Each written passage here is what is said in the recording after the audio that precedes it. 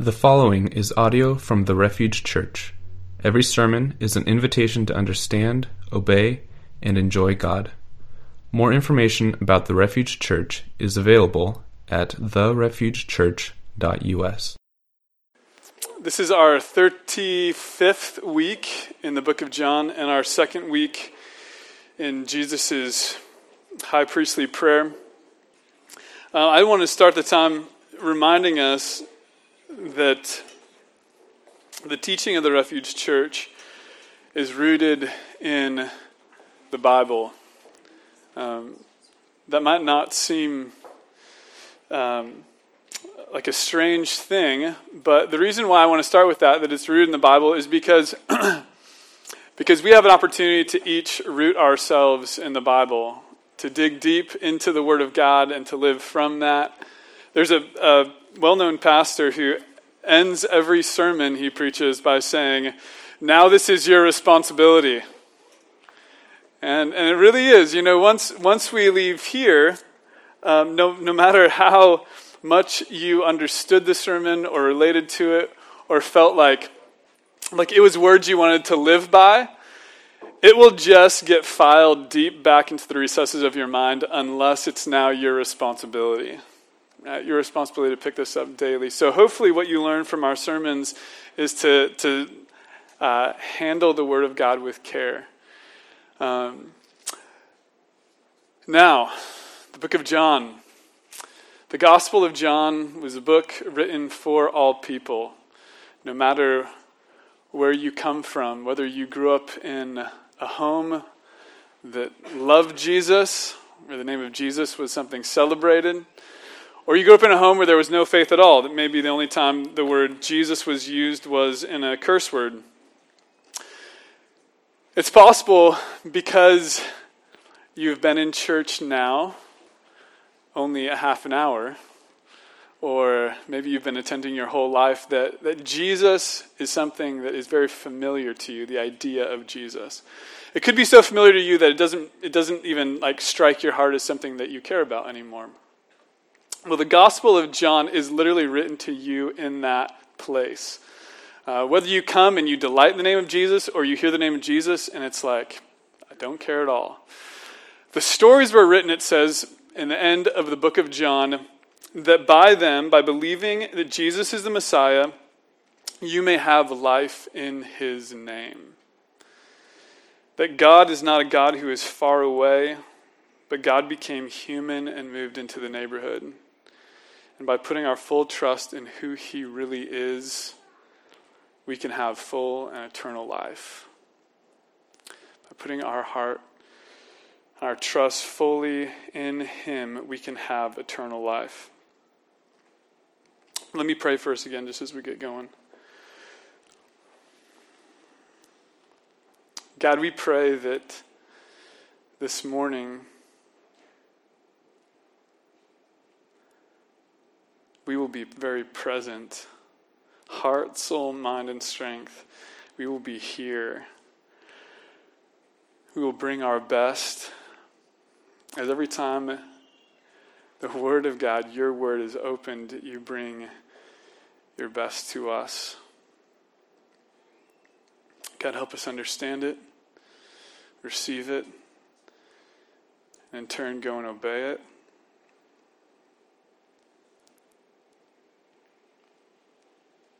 God, in this time, I pray that we will feel ourselves, we will find ourselves getting more and more excited about this word, this treasure that we have. And we'll want to go share it with everybody we know. I pray this in Jesus' name, amen. Have you ever met somebody or spent a good deal of time with somebody who says something and you think, wow, we see the world differently? You know, it could even be somebody that you're dating or somebody you've been married to for a long time, and and all of a sudden they're listening to a song, they're like, this is my jam. And you're like, not you. Well, that happened this week to me.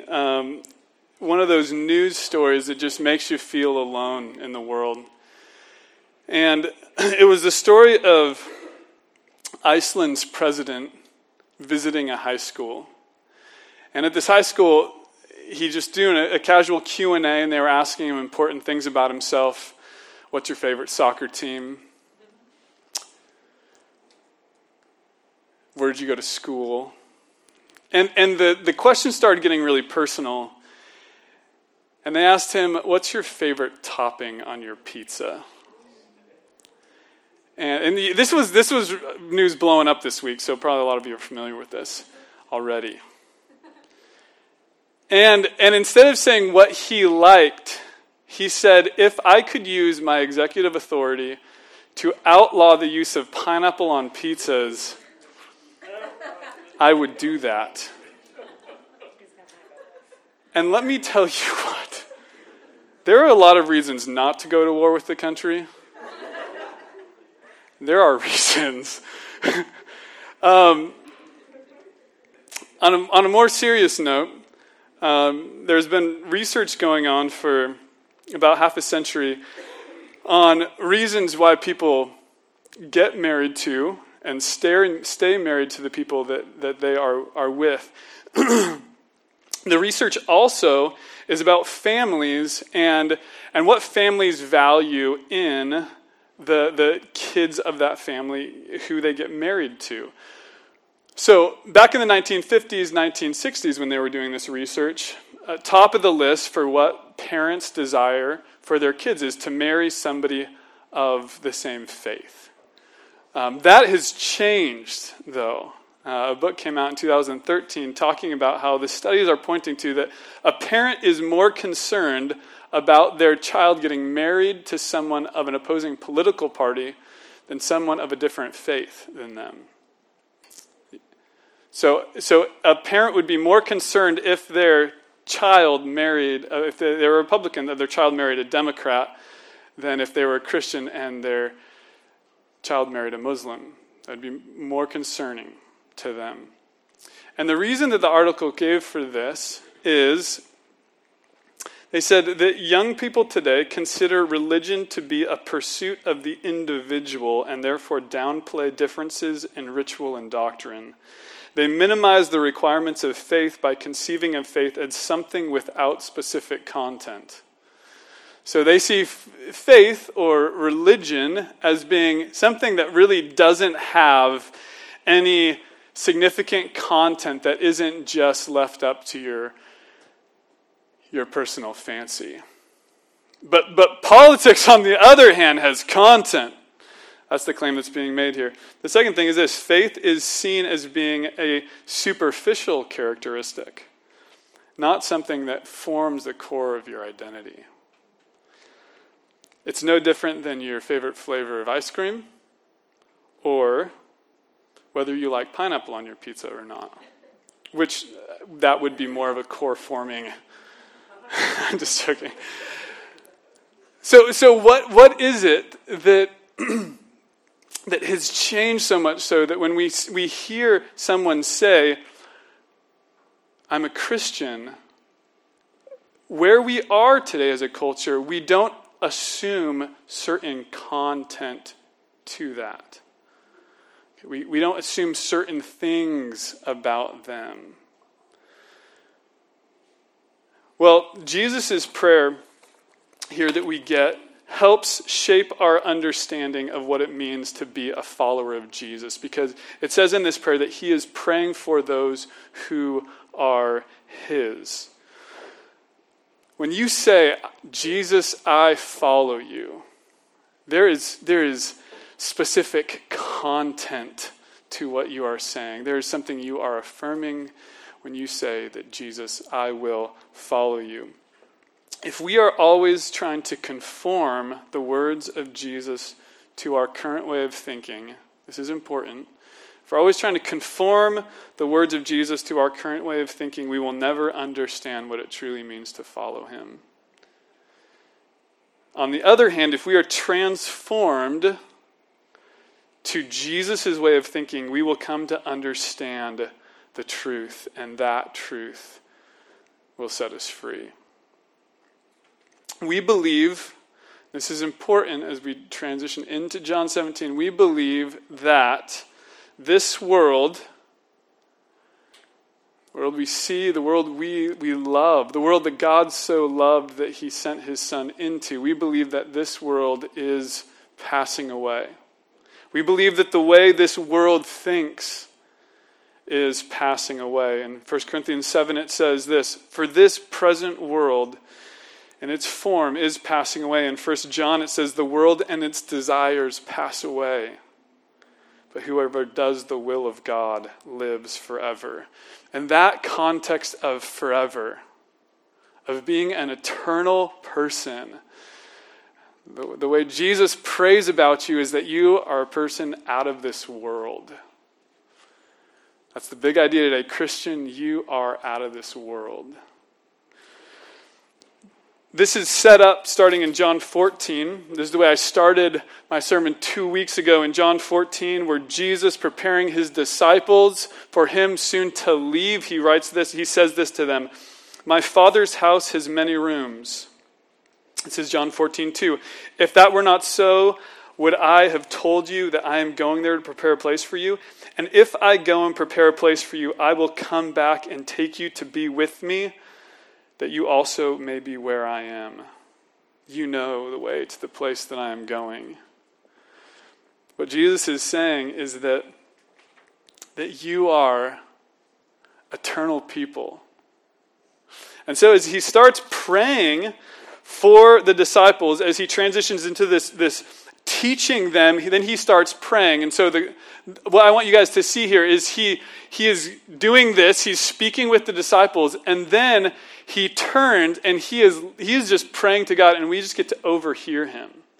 So throughout the Gospels, as we see Jesus sneak away and pray to the Father, finally we get to kind of watch him as he does this.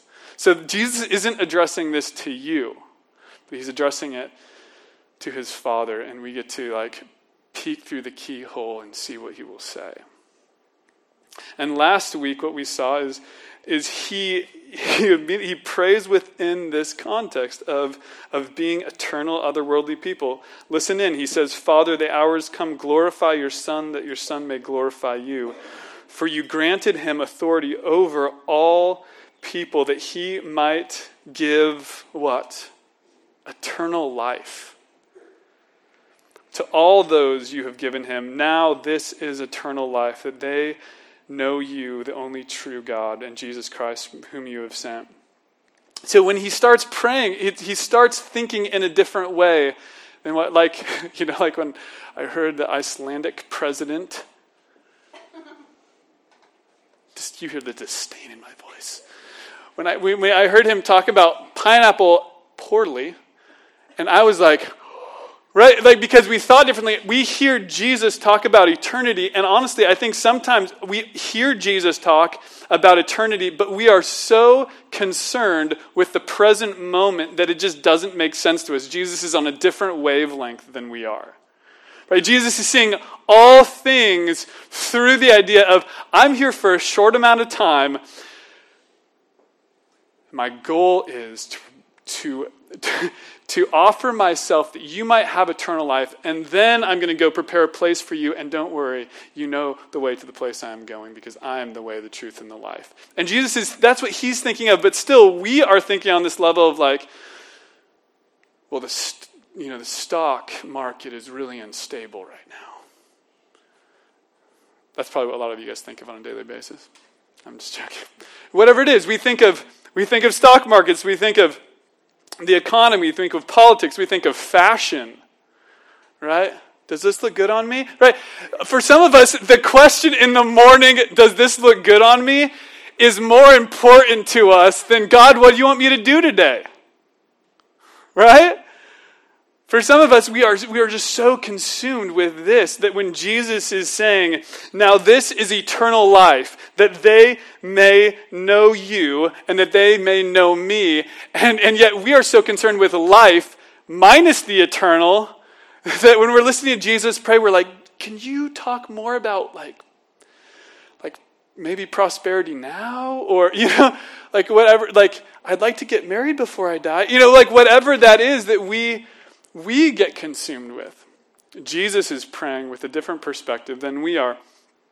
So, enter into verse 6 to 19, which we are talking about today. And Jesus says this. He says, I have revealed you to those whom you gave me out of this world.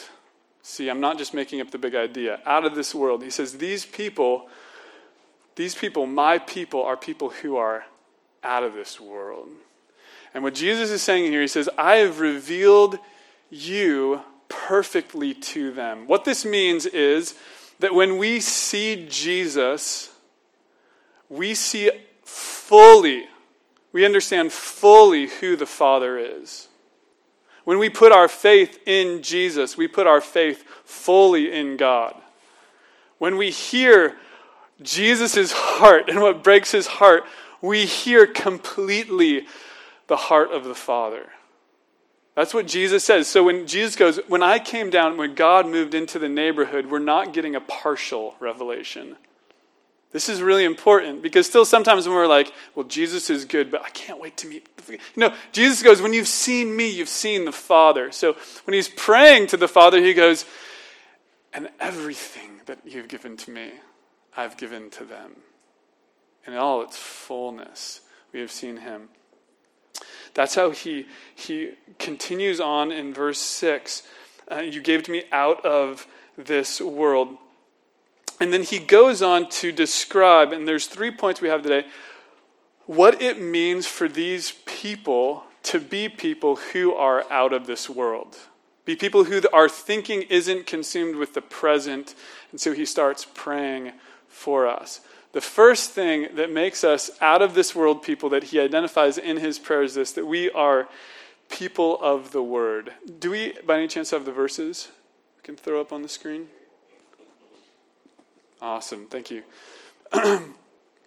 So we're just going to read verses 6 to 8 here, and it says, right, I've revealed you to those whom you gave me out of the world. They were yours.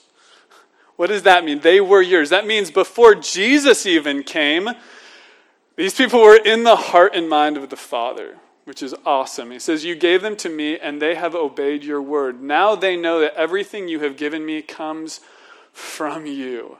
For I gave them the words you gave me, and they accepted them. They knew with certainty that I came from you, and they believed that you sent me. So these 3 things that we're going to see from the word is this. Verse 8 says, I gave them the word. So the first thing, what it means to be people of the word, is that we realize that the word has been revealed from God to us. It's been given to you. That Jesus' words from the Father have been given to you. And the second thing is this, what it means to be a person out of this world. Not only have we received these words, but we have accepted them. You gave them to me, and they accepted them. And then we look up back here in verse 6, and it says, they were yours. You gave them to me, and they have obeyed your word. So we've not only been given the words, but we have believed, we have accepted the words, and that we have actively obeyed those words. So the question is, what are those words? What are these words that Jesus is talking about? That if we receive them, believe them, obey them, that we will be out of this world people. Well, the interesting thing is that oftentimes when we're asked very simple questions, our mind just blanks on the answers. Do you guys remember the first time you were in a job interview? Are you with me? And someone said to you, right there, you want this job so bad. Like, you want to show the world that I am a grown-up. I can make minimum wage, just like everybody else, right? And they start asking you questions, and they start with like, hey, what's your name? And you're like, that is a great question. Right? Well, not because you don't know your name, but you are so nervous. that you just blank. And it feels like this sometimes when we get a simple answer question like who's Jesus? What does Jesus say? Right? How many of you guys remember when someone's been like, man, let me tell you a story. So I was a freshman in college. The first gathering didn't get this story, so you're special. So I remember in college, and I was walking across campus. I ran for the cross country team at WSU, and we were like all walking to go get pizza at this cool place in Pullman called Cella's. Make delicious calzones. Yeah, can't hear him. Amen. Yeah, okay, Cella's, so good. And we were walking there, and I'm just a couple weeks in, right, freshman year, and this girl who was with us, Natalie. She became a Christian, a really exciting story, over those 4 years of long conversations together. But that was the first time we had talked about Jesus. She knew I was a Christian, and literally we were walking to Cella's, and she goes, Daniel, who is God? And I remember going like, and on one hand, I'm like, yes! I always wanted to get a question like that. No one ever asked me that. On the other hand, I'm like, who is God? And it's because in that moment, and you're just like, what do I say? Well, I think sometimes we don't know what to say is because we want to be novel, right? We want to say it in a really cool, creative way. And the words that Jesus is talking about here is words that he has already told them. He's already communicated to them. Right? In John 3:16, we get this beautiful word of God to us through Jesus' lips that goes something like this. For God so loved the world that he sent his only Son, that whoever believes in him won't perish but will have eternal life. Guys, that's a simple word. That is the word of God to us, that God loves the world, and so he's sending his Son to the world. That anyone who wants to put their faith in Jesus, they won't perish. They're not going to die, but they're going to have eternal life. But how many of us, when we hear a question like, what's the word? What's the word? Like we want something new and novel. And my challenge to us is, let's just hear the simple words of Jesus that are true. Maybe we need to let those be our meditation again. How special it is that God so loved the world. How incredible of a story it is that we see him send Jesus, and we see Jesus in the flesh walk, and we get to see the story of what really happened. That is the word that has been given to us, that we have received and believed, and that we then, in turn, go and obey. This word of God sets us on a distinctly different course for our lives than any word the world has to offer, because it is by that word that we are becoming out of this world people. It is this word, a word that you carry with you. Do you know how to treasure this word? Do you know how to be transformed by this word? One of the great evangelists in American history was a guy by the name of D.L. Moody. Evangelist in Chicago, ended up traveling all over the world. And in the front of his Bible, he wrote a simple phrase that says, "This book will keep me from sin, but sin will keep me from this book." Right? It was the word of God that he knew that if he treasured it, if he accepted it, obeyed it, it would transform him. But he also knew that if he just let it be and removed himself from it, that he would be a person of this world, not a person out of this world. You are not of this world because you have understood and accepted what God has said through his perfect revelation of Jesus. That is what has made you a person out of this world. So, what does this look like for us? Well, for those who have received the word and become out of this world people, the second point is this, that we are a people in danger. We are a people in danger. What in the world does that mean? Well, Jesus prays. He probably says 6-8 times in this. He prays for the protection of the people. In verse 9, Jesus says this. He literally just says, I pray for them. And then he launches into, I'm going to read just a couple verses for you. He says in verse 11, protect them by the power of your name. In verse 12, he says, while I was in the world, I protected them and kept them safe. In verse 12 later, he says, none has been lost except the one doomed to destruction, so that the scripture would be fulfilled. And he's talking here about Judas, who didn't receive the word, but instead let it go and gave it up. In verse 14, he says this, I gave them your word, and the world has hated them, for they are not of the world any more than I am of the world. And in verse 15, he says this, my prayer is not that you take them out of the world, but that you protect them from the evil one. What protection is Jesus talking about here? I think when we hear the word protection, we immediately think of physical safety. But we understand from these verses that Jesus is not talking about physical safety. When he prays for the protection of the people, he's praying for their spiritual safety from the word being stolen from them.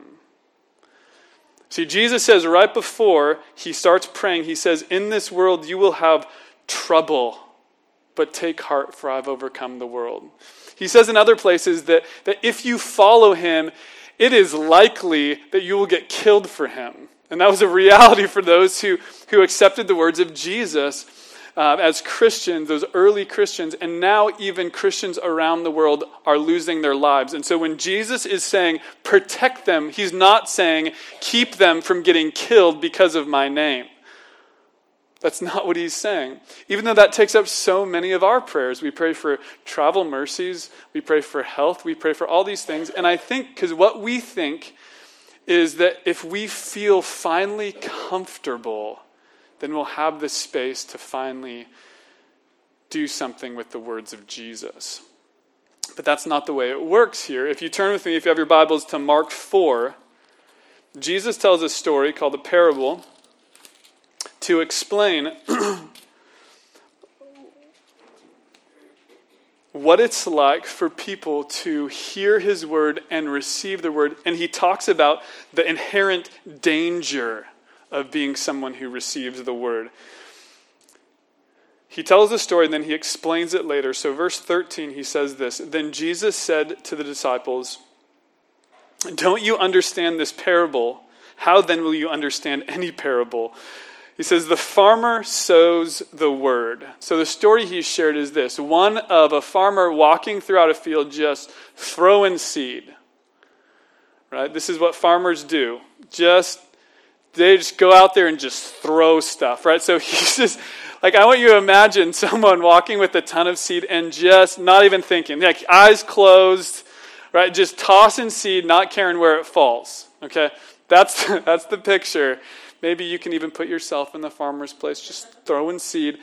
And the seed is falling in a lot of different places. And this is how the story is told. He says, the farmer's sowing what? The word.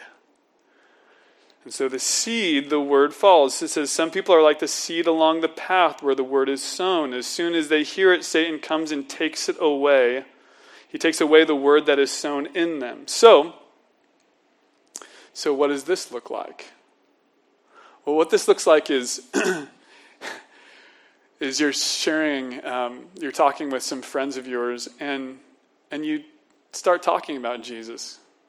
The word's coming out of you. You're an out of this world person, and so you're talking about Jesus, and your friend just is like, dude, you're an idiot. Why would you ever believe that crap? See, that's the word. You're sowing the word, right? But immediately when that word falls on that person's heart, it's snatched away. They don't care about it. He goes, that's a reality. That happens. That doesn't mean the word doesn't have value. That means that person didn't value the word. Verse 16, it says, others are like seed sown on rocky places. They hear the word and at once they receive it with joy. But since they have no root, they last only a short time. When trouble or persecution comes because of the word, they quickly fall away. What does this look like? Well, this looks like someone who maybe they hear about Jesus. Maybe they've come on a Sunday morning and they start hearing the message of a God who loves them and sent Jesus. And we have his stories and we see how God loves. And maybe it's the first time that they realize that all the mistakes they've made, even though God saw them, and maybe it's the first time they've understood why they've felt shame for those mistakes they've made. And yet, when they hear the message that God is inviting them to come to him by faith, they are crazy excited. And they're like, I can be a new person. And so they go home with joy. And they go and they tell their parents, you won't believe what I heard today. You know all those stupid things that I've done? Man, in a moment, I felt like I could be new. And their parents go to them, what are you talking about? That's just foolish. There's no God. He doesn't exist. And it says because of that word, they get persecuted, and then that word word dies in them. Because that is a possibility. They are persecuted, and because of that, the word doesn't bear fruit in it. Still others are like seeds sown among thorns. They hear the word, but the worries of life and deceitfulness of wealth and the desires of other things come in and choke the word, making it unfruitful. So some of us on a daily basis, we might be getting the word. This might be some of us who we are reading the word in the morning and we pray and we're like, this is amazing. I can't wait to enter the day and just walk with Jesus. And we walk out the door and we realize that someone had keyed our car, right? And no more joy. Just taken away. Like that. The deceitfulness of the world, the worries of life, and other desires. But there are some, it says, who fall on good soil and their life bears a harvest. And this is what Jesus is praying about. This is the protection he is praying for. He's not praying that you will never die here. He's saying that's very likely, and it might be because you're a Christian, you die sooner. He's not saying everything's going to be okay. What he's saying is Father, I'm praying that these disciples that you have given me, that the word will grow up in them and it will go change the world. And it did. Right? You see immediately in Acts, these people who Jesus has prayed for, who when he gets killed, they go in hiding and they're scared. But when he rises from the dead, their life is transformed and they share their faith. And literally, look what happens. The world is a different place because of them. Sure, most of them died. But the word bore life in them because they were people out of this world. They didn't seek comfort first. And this is the last part as we look towards what it means to be an out of this world person. It's a people set apart. And in John 17, verse 17 through 19, we see this where he says, sanctify them, Father, by the truth. Your word is truth. As you sent me into the world, I have sent them into the world. For them I sanctify myself, that they too may truly be sanctified. What does this mean? Jesus is saying, Father, by your power, set them apart for your purposes alone. The word sanctification here, when they thought of a picture in their minds of what he meant by that, when they overheard Jesus praying, they would have immediately thought of the sacrifices in the Old Testament where there's this whole flock of lambs. And they go out and they choose one that will be sanctified and made holy to be a sacrifice. And that's what Jesus is praying for them. He's saying, God, may they be pulled out of this world, set apart for your purposes and your purposes alone. The way he explains this is by saying, as you had a plan for me and sent me into this world, so I have a plan for them, and now send them into the world. Guys, what this looks like is this, that he is bringing together the idea of sanctification and sending. And why this is so important is this, that some of us feel very dry in our faith.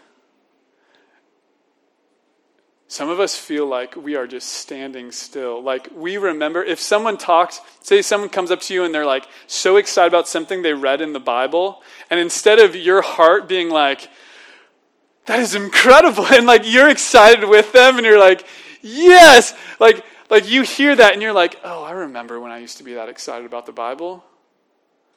You know what I mean? So what Jesus is saying, unless you are on the mission that Jesus gave you, which is carrying out the mission that he had, which is to go into the whole world and make disciples, you're going to feel like that seed that sprouted up, it has really shallow roots. Because I think some of us, we just assume we're the last seed who's bearing fruit. We're like, well, I couldn't be those other seeds. But the reality is Jesus is praying, protect them. Protect the word that's in them. Some of you remember something that you aren't currently experiencing. And there's this huge danger as a church that what it looks like, and this is common for every church, and so we need to talk about this, is that as we grow as a church, that we don't become people that are just thinking more and more about ourselves. And more about like, oh, how do we make the refuge experience better? Right? How do we get people to stay? Right? That's not what Jesus is saying here. What Jesus is saying is when you've experienced his setting apart of you, then you are getting sent into the whole world to go love people in the name of Jesus and share his word with them. If you aren't speaking the word of Jesus, it's highly unlikely you're not feeling the life of the word in you. Because he goes, I'm not rescuing you for you just to be safe, but literally for you to be unsafe. And so the Father will protect the word in you. To put yourself in those experiences where someone who's like, who is Jesus? And you're like, this feels unsafe. But you're learning to speak and be faithful with his word. And in that place, you will see a harvest in your life. If you were to be honest with yourself, right now, which seed do you feel like? Which seed do you feel like? Can you remember the last time you spoke with somebody about Jesus who wasn't already on the same page as you? When was the last time you spoke to somebody and you knew like, this sounds crazy to them?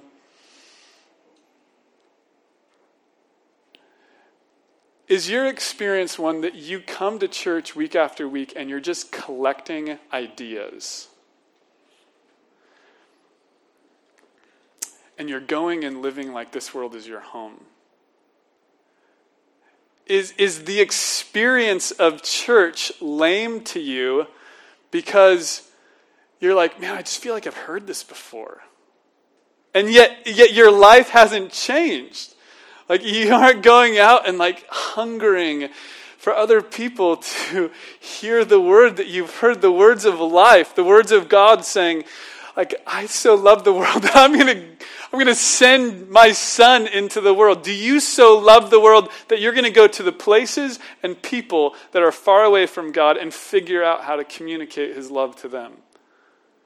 Are you in the place of wanting to build out a comfortable life and from that place eventually try to welcome people into that? Because that's not going to work for you. It just won't. Because if we're following a Savior who said, if you want to be my disciple, you're going to pick up a cross and you're going to follow me. The crazy thing about this is Jesus describes this life as the fullness of joy. Verse 13, he says, I'm coming to you now, but I say these things while I am still in the world so that they may have the full measure of my joy within them.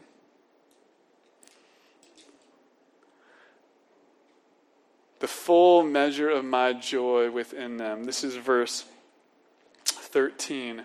Jesus is saying that word, as it bears life in you, I have no idea what this is going to do to you. I don't. What I know this will do for you is bring you to a place of experiencing the fullness of God that you long for.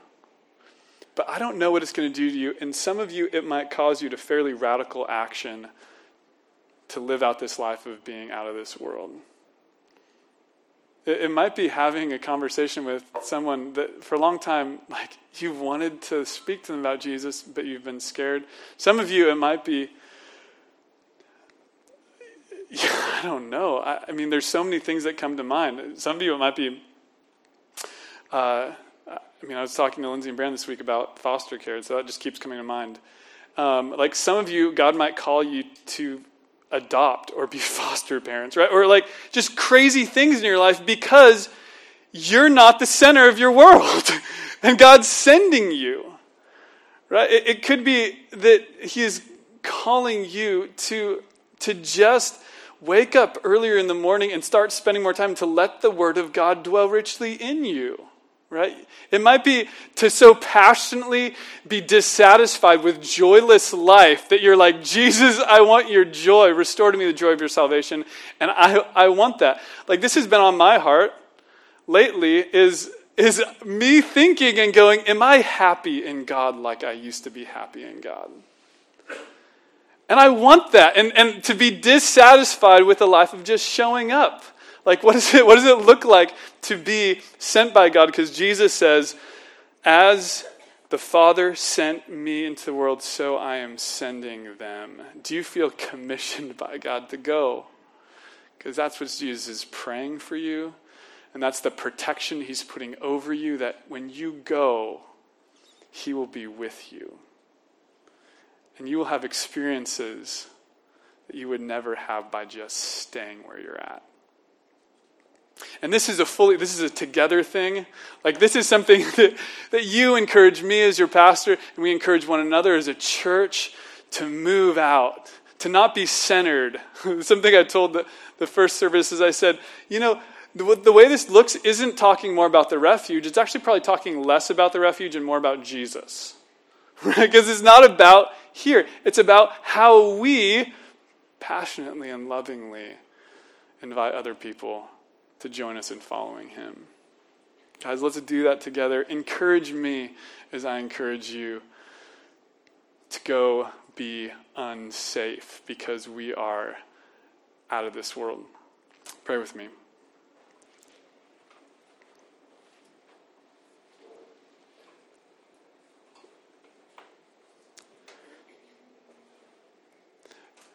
Father, in so many ways, I feel like this is the beginning of a lot of conversations that need to be had. Maybe married couples and their families will talk about, man, have we invested everything in the present? What does it look like as a family to live eternal life now? I think of the many single people we have at our church who we are so encouraged to make a 5-year plan, but you're calling us to make a forever plan.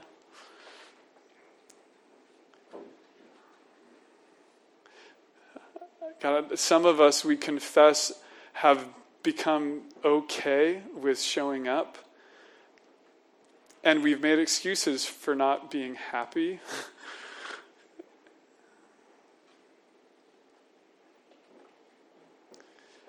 That the word has fallen on our hearts like seed hitting asphalt.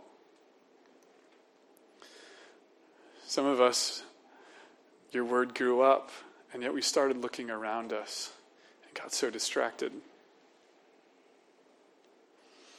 God, we hear your love for us in your prayer. And I pray that you'll give us the courage to respond to your love. And as we saw you get sent, that we would